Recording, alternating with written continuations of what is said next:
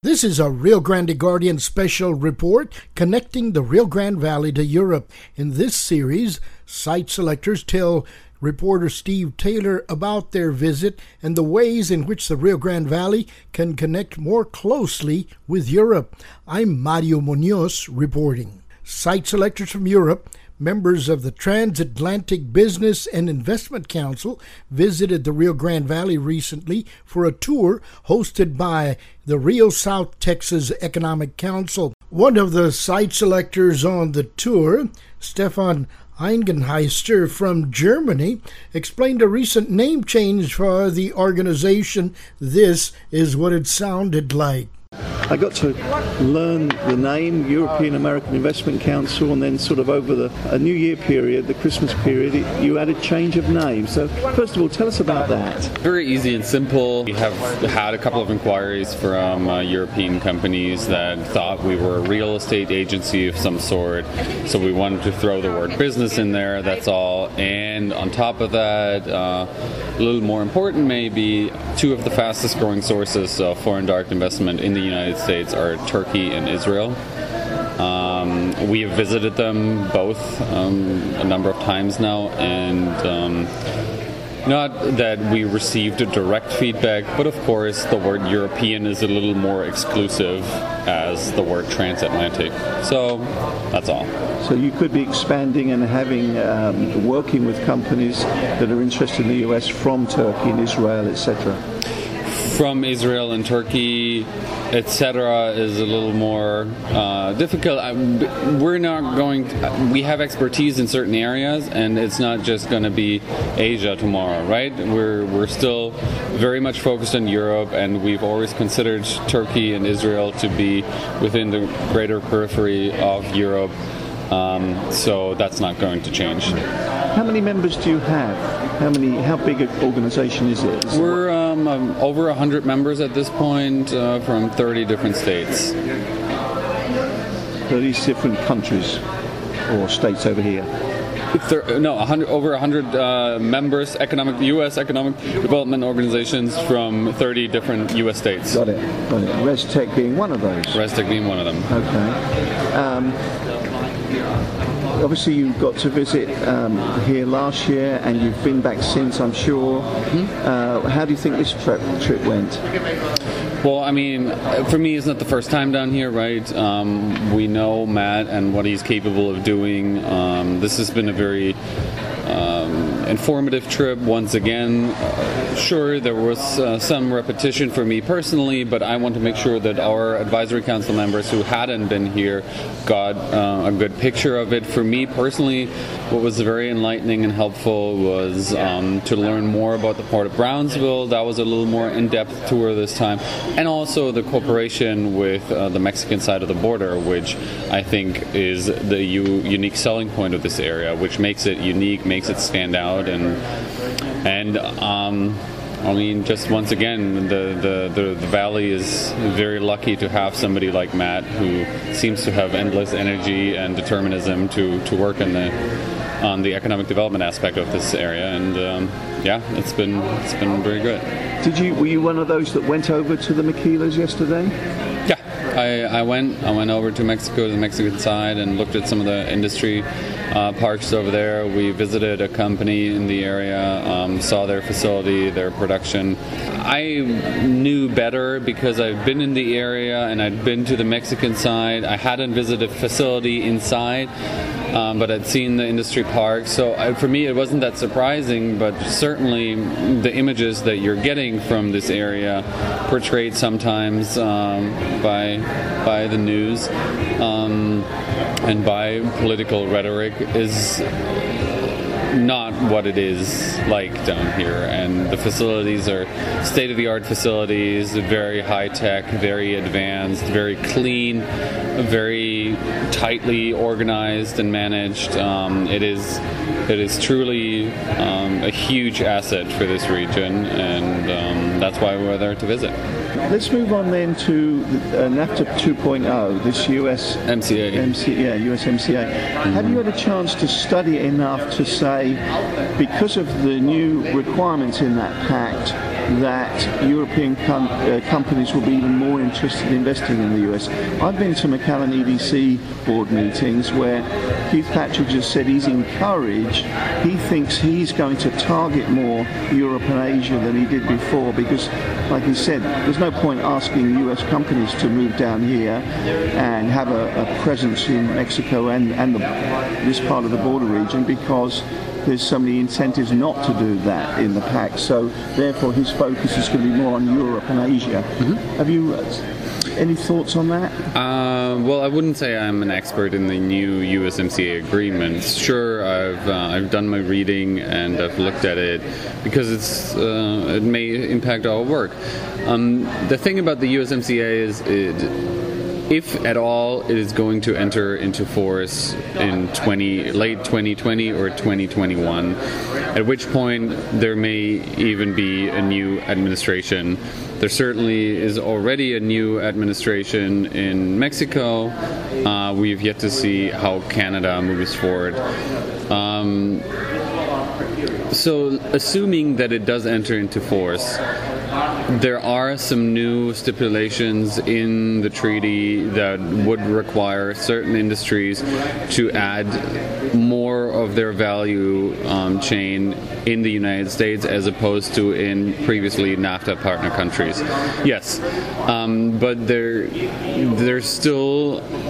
it's still not 100%, so there's still a lot of incentive for companies to look at the Mexican side of the border. Sure, this is all designed, and this is what the president was trying to do to make the U.S. more attractive for manufacturing.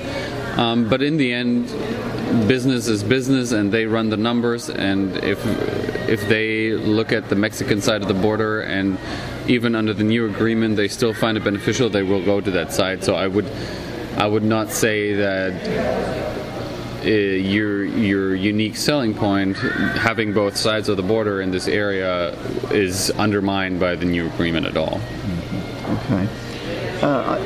Both in an interview with Werner and with Charlotte, they said that this is a long-term project. If we're thinking about European companies investing in this part of the United States, that we're in the early stages of building up relationships, and therefore,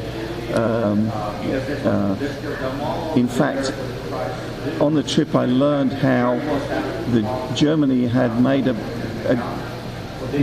quite a good presence in say northern Mississippi, but it takes 3 or 4 companies to come over and establish themselves, and then you have that cluster, and then other German companies are more likely to come here, will go there in that case, because other companies from that country were there as well.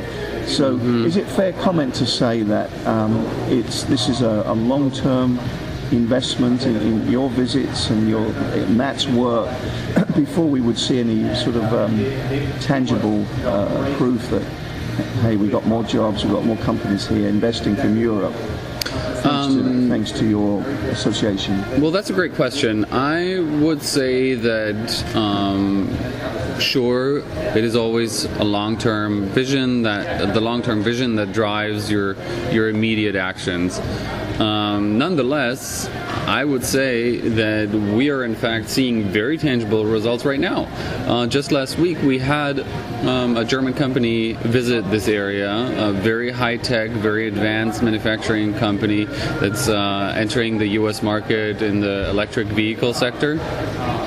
And if it wasn't for our organization, they wouldn't have been down here. They would not have known about the Rio Grande Valley, and so now they've narrowed down their ultimately. In the first stage, they visited, or they were looking at, I believe, over 100 different communities. Ran the numbers, visited 10 of them. The valley was one of them. So that speaks for itself. Those are very tangible results. On top of that, yesterday, speaking of the whole U.S.-Mexico aspect, we spoke with Amex, Mike Bowen, who runs the organization, helps companies set up shelter facilities on the Mexican side and helps them run the business, negotiate with the local unions, helps them with legal aspects, and so on and so forth. And we're right now working with one of the major toy manufacturers in Germany that is also looking into establishing their first presence in the United States. We looked at the numbers. It is going to make a lot of sense for them to come to this region. We will do all it takes to convince them to come down to visit, because they have both capital-intensive and labor-intensive parts of their production. So the injection molding part would very much take place on this side of the border in the U.S., whereas the assembly would take place on the Mexican side. And those are 200 jobs each. 200 jobs capital intensive, 200 jobs assembly. So that could have a huge impact. So yes, the long-term vision is important, but you got to have short-term results to support that vision.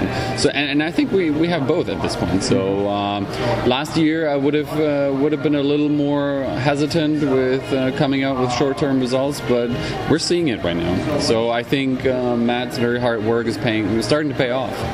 And that is based upon a relationship between yourself and Matt, or your group and his group, that's only been going for, say, 2 years, maybe 3? About 2 years. Yeah. So that's not long term. That's pretty. That's what I'm saying. I agree with the long-term vision aspect, but we also want to get things done. We're not coming with empty promises. That's not how our organization works. We want to make sure that we have something that we can measure, and I think we have it. And through your organization, the Rio Grande Valley is becoming known in Europe. That's fair to say. It is fair to say that, sure, it's that's known in Europe. That's a very general way of saying it. But yeah, the first companies are realizing what the assets in this region are. Yeah, and not just those are not small machine shops, right? Those are big companies that are going to have a long-term impact on the U.S. market. So, I'm very, very confident, and hopefully next year when I'm here and we speak again, we have something that we can actually look at, something, a building, a first facility, the first jobs created. We'll see. Is there anything else you'd like to add? I don't have any other questions. I'm, just fascinated by the work you're doing and the connections that have been made here. It's an incredible vision that Matt's got the ResTech to support. Anything else you'd like to say? Look, I think we're just lucky in terms of the team that we've put together at this point. We're very lucky to have our advisory council members. You spoke with Charlotte Nytoft earlier today, who opened our Copenhagen office just last year. So we're expanding to the Nordics. You met Alessia, who's very much focused on helping us with the Italian-speaking companies, and of course we're just fortunate to have active and ambitious members such as the Rio South Texas Economic Council with Matt Rushek, who without these members we wouldn't be able to do what we're doing. We wouldn't be able to support the companies in the way that we're supporting them. So in the end, all I have to say is thank you, Matt, for setting this all up, for helping us to learn about your region, and in turn being able to educate European companies.